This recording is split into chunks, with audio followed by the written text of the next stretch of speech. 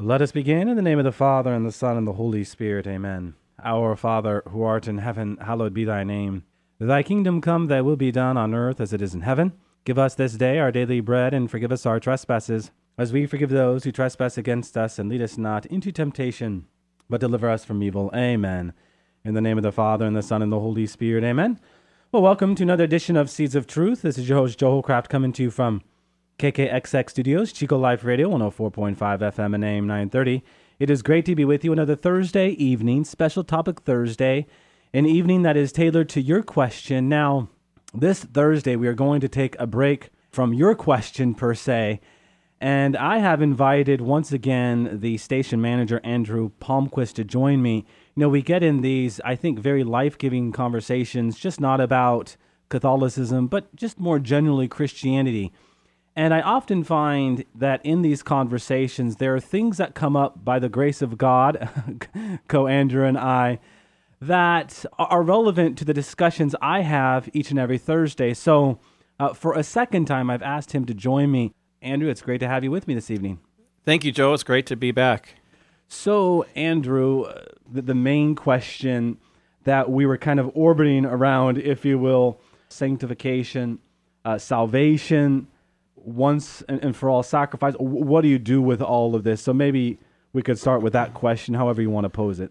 How do we see the substitutionary sacrifice of Christ for sin? And is it necessarily a once for all, one time in history that all sin is paid for, stamped, paid in full? Or can we say that there's still sin out there that can be committed, that it's an unpaid for sin? Yeah, so I think what you have there, Andrew, is a two-part question. There's only one Jesus Christ who can ransom us from our sin. There's only one Jesus Christ who can save us from our sin. And yes, he paid it in full. But one of the things that St. Paul highlights is that as he paid it in full, as he restores us in proper health, proper relationship, and that's what the word salvation means, by the way. The word salvation comes from the Latin salvatio. The root there, Andrew, is salve, to heal or healing balm. And in principle, it speaks to a restoration to health, even more specifically, a restoration to a healthy relationship. And of course, this is what we acquire in baptism. But to the second part of the question, I think this is so important. St. Paul says, we are sanctified in Jesus Christ, yet we work out our salvation in fear and trembling. If you're to go to Philippians chapter 2, verses 10, 11, 12, and following, he says that salvation is a working out, an active tense, if you will. And of course, once you say that, you now address the much larger topic of salvation and the relationship between faith and works. Because I know there's many faith denominations that say, well, we are saved by faith alone. But what we have to remember is what James says in chapter 2, verse 17, that faith without works is dead. What St. James is speaking to there is what St. Paul talked about in his letter to Rome, and another very important passage in Romans chapter 1, verse 5, and chapter 16, verse 26, he speaks to this obedience of faith. Okay, this obedience of faith. What is the obedience of faith? Well, we have to remember that St. Paul was the prized pupil of one Rabbi Gamaliel, who you're probably aware from Acts 5, right? This great rabbi. Rabbi Gamaliel was kind of the rabbi of all rabbis, minus, of course, Jesus Christ. And Paul, then Saul, right, was his prized pupil. So he had the Old Testament on his fingertips. And so when he's writing his letters, he's doing so with the Old Testament in mind. All of this is relevant, I think, to your questions, Andrew, because in Romans 1, 5, and 16:26, he's translating the Old Testament vision of faith, which in the Hebrew is emunah, best translated as responsive listening. And so in Romans 1, 5 and 16:26, that's what he's translating. The obedience of faith, or the obedience that springs from faith, or even more provocatively, the obedience that is faith. Even the word obedience means to listen. So the whole idea there is when you talk about faith and being saved in faith, once we understand it in that context, it's first about a restoration of relationship with the understanding that any good relationship is about a conversation, right? A listen-response conversation, to then understand that once you go deeper into that relationship, once you go deeper into that conversation and to God, faith conversation, right? You now have to look at that differently and say, well, if you love God in faith, then how are you going to see that but in the works? So James says, faith without works is dead. St. Paul says, we work out our salvation in fear and trembling, with the premise that salvation is about this ongoing relationship, this ongoing healing relationship. And just by way of postscript to your first question, Andrew, the word vulnerability, and this always strikes me, is a word in the Latin vulneratio that means a healing. Jesus says, imitate me in being humble. Imitate me in my simplicity. He could have just as well said, I think, Andrew, imitate me in my vulnerability on the cross. And I think that's missing a lot in our churches, in the easy believism that sometimes is the Protestant church. For clarification, Andrew, you mean to say that we just say we're saved by faith alone and we don't interrogate the meaning of that word, inquire into the meaning of that word? Is that? And sometimes you say you're saved by faith, but you don't walk through it in actions, and you don't ever become vulnerable. That's well said. And so that God requires us to have an exchange, even if it's not a fair one. We have to give up ourselves in exchange for the substitutionary sacrifice. And some people, they want to take from God, but they say, don't you dare tell me what to do.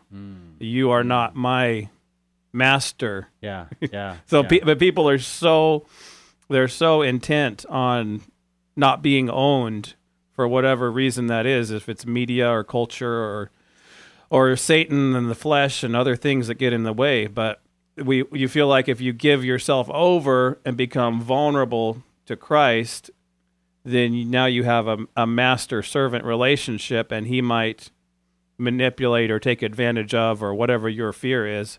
Yeah. But that's necessary. The vulnerability, turning yourself over to God, is more than just saying, give me free salvation. What does it mean to say love, right? Love is to will the good of the other for the sake of other, without any expectation or without any calculation in return, right? I mean, that's the fundamental definition of love that is revealed on the cross.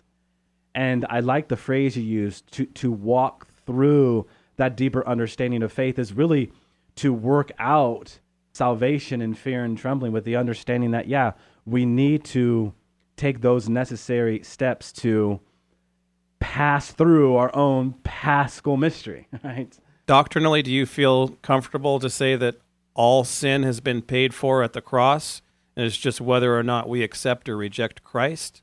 Absolutely. Yeah, and now Christ, we have to remember in the paschal mystery, Christ ascends so as to give us the gift of the Holy Spirit. There's always an emphasis on God the Father. There's always an emphasis on the person of Jesus Christ. There is an importance on our relationship with the Holy Spirit. We have to renew that relationship with the Holy Spirit, that in the end, this working out our salvation in fear and trembling is about our relationship with the Holy Spirit and allowing the Holy Spirit to work in our lives. So Jesus gives us the gift of the Holy Spirit so that we might indeed become more saved each and every day as we walk our journey of faith. And I think you can have a believer that sins, and you can have a sinner that pretends to believe. And sometimes they both are mirror images of each other, depending on the day. But the difference, hopefully, is that the believer will go back to the cross, and the sinner will use the cross only because they think it has some mystical power. Yeah. In the end, every saint has a past and every sinner has a future. And what we have to understand is what that future of the saint is all about is a very real relationship with the Holy Spirit. Romans 8:15 says, we did not receive the spirit of slavery in which we fall back into fear, but the spirit of sonship in which we cry, Abba, Father. It's that invocation of Abba, Father, that is the beginning of the working out of our salvation, because again, I cannot reinforce this enough, to work out our salvation is to call upon God in the minutia of our everyday life. Each and every one of us, Andrew, have situations that we encounter where we need more of God. And God is the always more, so we invoke that presence, how God might be working in a particular situation, even when it makes no sense, so as to go deeper in God. We use the word mystery, and sometimes we use it pretty loosely. The word mystery simply means in the Greek, that which is inexhaustible, right? The mysterion. God's love is inexhaustible. In our invocation of Abba Father, we tap into that inexhaustible, that infinite, that eternal gift of self-sacrifice. But how much of Christ can we really see if we are all bound up in sin, and if we haven't given ourselves as a bondslave to Christ? Yeah. But there literally are people that they yeah. I want to use the word roam in Catholic to say they roam in twice a year for Easter and Christmas. Yeah. I've heard the phrase, and unfortunately, all that does is just appease the conscience. Now, the grace of God can work in those two moments where they go to Easter Mass and Christmas Mass, and God can pierce their hearts. But Jesus makes it clear in his beatitude: "Blessed are the pure of heart, for they shall see God." What he desires is that we see him as we ought. And that's such an important spiritual truth in the process of becoming more sanctified in Jesus Christ. Is to remember, Andrew, that when you talk about being sanctified, that's a Greek word, hagiazo. It literally translates as to be set apart.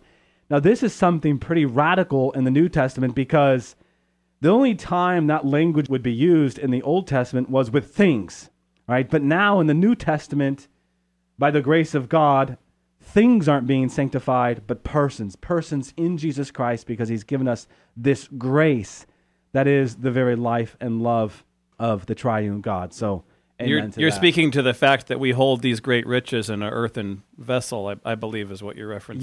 Yes. That's well summarized. I'm looking at Ephesians 2, 8, and 9. It says, "For it is by grace that you have been saved through faith, and this not from yourself. It's the gift of God, not by works, so that no one can boast." What is the tendency that we would have to boast? Why do we have to be saved through something that we had nothing to do with, so we don't have that fleshly desire to become arrogant in our salvation?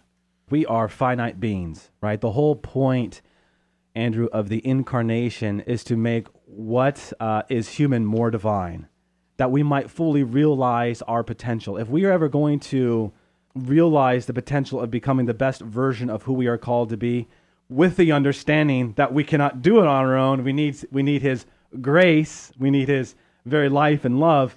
When I hear the word grace, Andrew, I correlate it with sap. What is sap? Sap contains all the hormones of the tree, the water of the tree, all the life-giving properties of the tree, the very identity of the tree. This is grace. Grace unmerited is given to us that we might participate in the very life of God. We receive in baptism all of the life-giving properties of God, the very identity of God. Even in the gift of the Holy Spirit, we think of it in the context of possession, like I give you something and now you possess it. That's not what we're talking about. What we're talking about is a total turning over of identity. And here's the thing. When you talk about the identity of God, what you're talking about is, well, love, what I spoke to earlier, to will the good of the other. You never fully possess God per se, the way we think about possessing something as given to us. Why? Because what we are given is love, and love is other-centered. One of the great paradoxes of the Christian faith is the very thing we receive is the first thing we need to give away. And this is how we are imbued with more love. So this verse, "For it is by grace you have been saved through faith, and this is not from yourselves, it is the gift of God, not by works, so that no one can boast." As we live out our faith in love, it's not by our doing, at best a cooperation in grace, but by what God does in and through us. But do you see that as being necessarily a requirement because the human nature couldn't be saved any other way? That the only way that God was going to bridge the gap was to allow it to be a free gift because he had tried every other possible alternative? I think you'd have to say yes to the point that this is what has been revealed, right? This is what Jesus did. And as the definitive definition of love and how salvation was acquired, I look at it as ultimately the fullest measure by which we become more human in him. Would you be okay characterizing it as the free gift of salvation, and then just people have the choice of whether or not to open the gift? Yep, absolutely. Yeah, I mean, one thing we have to understand, and again, this goes back to the nature of love. Love never comes from without, but always from within. You can never impose love. I get the question asked all the time, Andrew, if God was so good, why is there evil in the world? Well, yes. It's because God is so good, God is so loving that there's evil in the world, because you cannot love without the gift of free will. So going back to your observation, I would say emphatically yes, because in the end, that's what it's all about. The Christian life is about making the decision for Christ in each and every moment of our day, as I was highlighting earlier, and out from that, again, not to overstate it, but to highlight it and emphasize it, this is how we work out our salvation in fear and trembling. And if you're going to make a decision, you have to be presented with the alternatives. Yeah. And I think that God's will is for none to perish. People are all given the gift through one way or another. They have that choice to either accept or reject Christ. But then we can choose to not open it. We can choose to go another direction. And that's our free will choice. And those choices have consequences. Yeah, and something else here I would highlight, Andrew, is that this gift comes to us in other people. And sometimes the most unsuspecting person. The last person that you want to be around is the very gift from God for you. Mm-hmm. Because God says to you and I, you don't know how to fully love me infinitely, but I can show you how to love your brother and sister in Christ as you love them in me. And this is the great gift of ultimately who we are in relationship to one another as we are brothers and sisters in Christ. And this is why Jesus says, in Matthew 25, to the least of your brethren, you did it unto me. And what a profound gift that is, to be able to love that last person that we would want to love, and that be how we love God the most. That's what Jesus promises us in the gospel. And I go there because it would be very easy to go elsewhere. And I think the gospel message says, put that most difficult person before you and learn the language of love, because this is what he does on the cross. The very person he came for is the very person that rejected him. So the very people that we become gifts for, even when they reject us, we are still yet called to rise above and love them more all the same. One can even say, Andrew, that to have that love rejected is to share intimately in the cross and to experience, I think, a profound unity with Christ on the cross. And do you feel like that would tie in at all with Matthew chapter 7 and the judge not lest you be judged, and with whatever judgment that you do judge, then that same measure will be used against you? In that aspect, that even in the little things and the relationships and the people that maybe we don't want to associate with, how we treat them is what's going to be treated ultimately to us. Yeah. And something to highlight there too, Andrew, is that specifically in Matthew chapter 7, verses 1 and 2, he's speaking to a condemnation. The word judgment is condemnation. We have to be careful on one hand to say we never judge, because we judge all the time for the sake of our own good. We make a judgment call of when to go and when to stop when we see a red light and a green light, right? Right. We judge all the time. But what Jesus is talking about is the judgment of the heart, which we do so often. We judge what motivates people. and we speak down on people. Do you think it could also be prejudging someone else's salvation to say, well, you're not as saved as I am? That's part of it, yeah, which is, of course, incredibly dangerous because we are not the arbiter, right? We always rely upon the mercy of God. But I would say, yeah, it speaks to some of that. But just going back to the original reason why you brought this up, I think it's very relevant because we have to embrace our brothers and sisters in Christ. And certainly part of that is to genuinely speak truth in love. And there, what I mean is that the person who you are loving really senses that there is a gentleness there, there is a kindness there, there is a reverence there. There's a reason why Paul, time and time and time again, says that when you chasten your brother, when you bring your brother into a more profound relationship with Jesus Christ, you do so with gentleness and reverence. These are very important virtues and spiritual fruits because they express that beautiful dynamism that is love.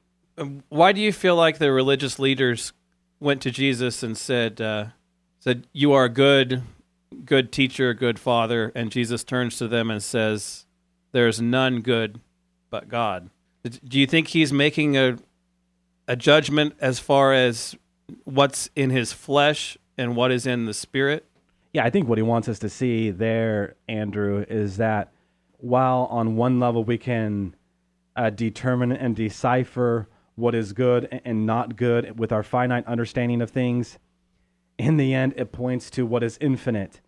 And what Jesus wants those around him to see is that only God can determine the fullness of what is good. And I could see that as him giving glory to the Father. Even though he was God, and he was saying, as future believers read this, they need to know what to do and say when people are heaping praises on them. And he says, the only thing good about me is the Father. Yeah. Why are you calling me Father? Why are you calling me good? Yeah. And sometimes Christians don't see that, and they say, yes, you're right, I'm such a good teacher. Yeah, and who is to say that you're a good teacher?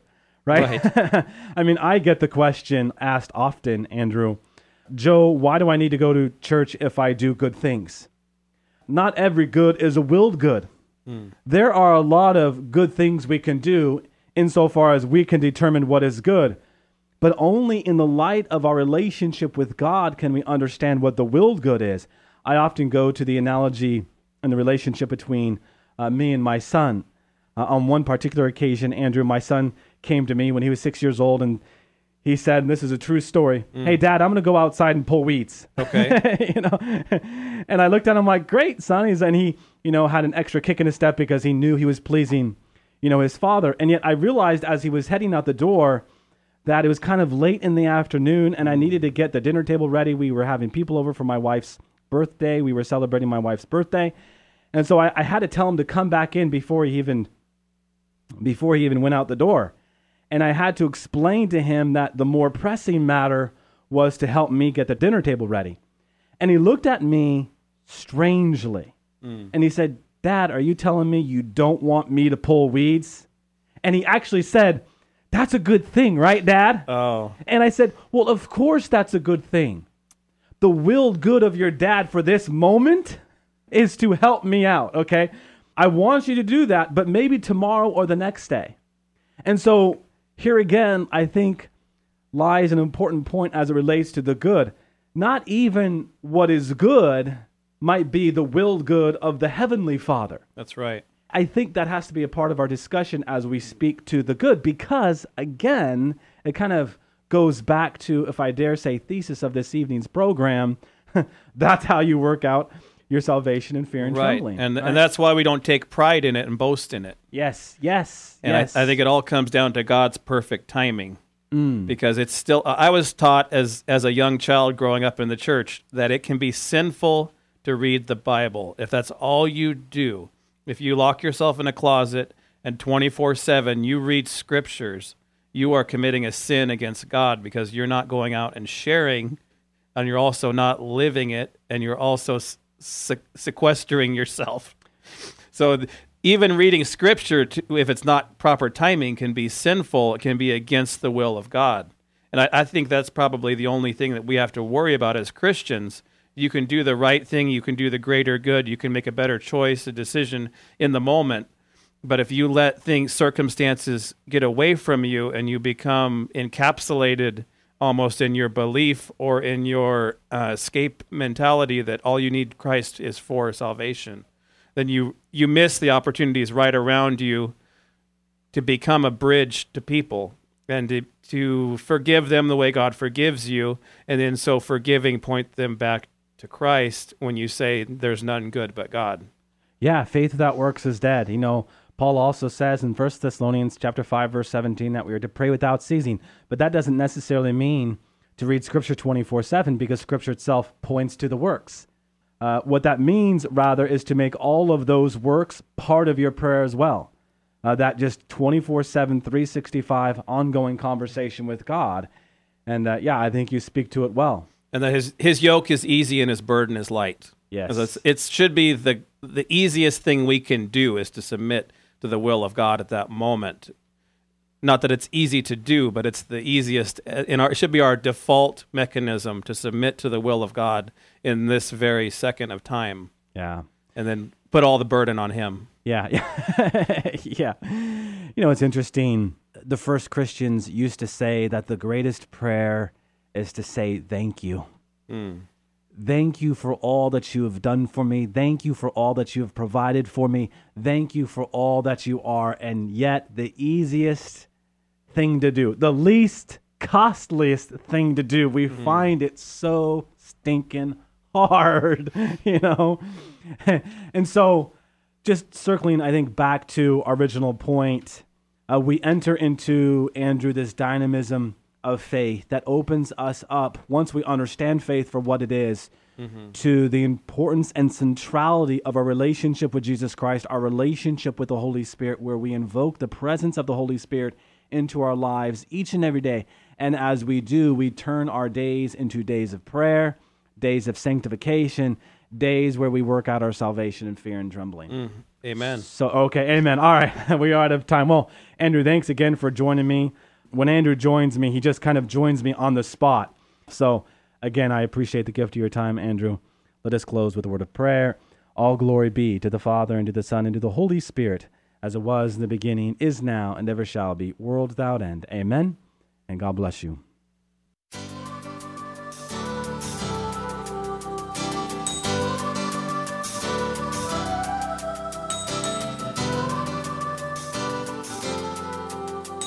Thanks for listening to Seeds of Truth, heard every evening, Monday through Friday at 5:30 here on KKXX. If you'd like to hear this program or find out how you can help support Seeds of Truth, the website is joehollcraft.org.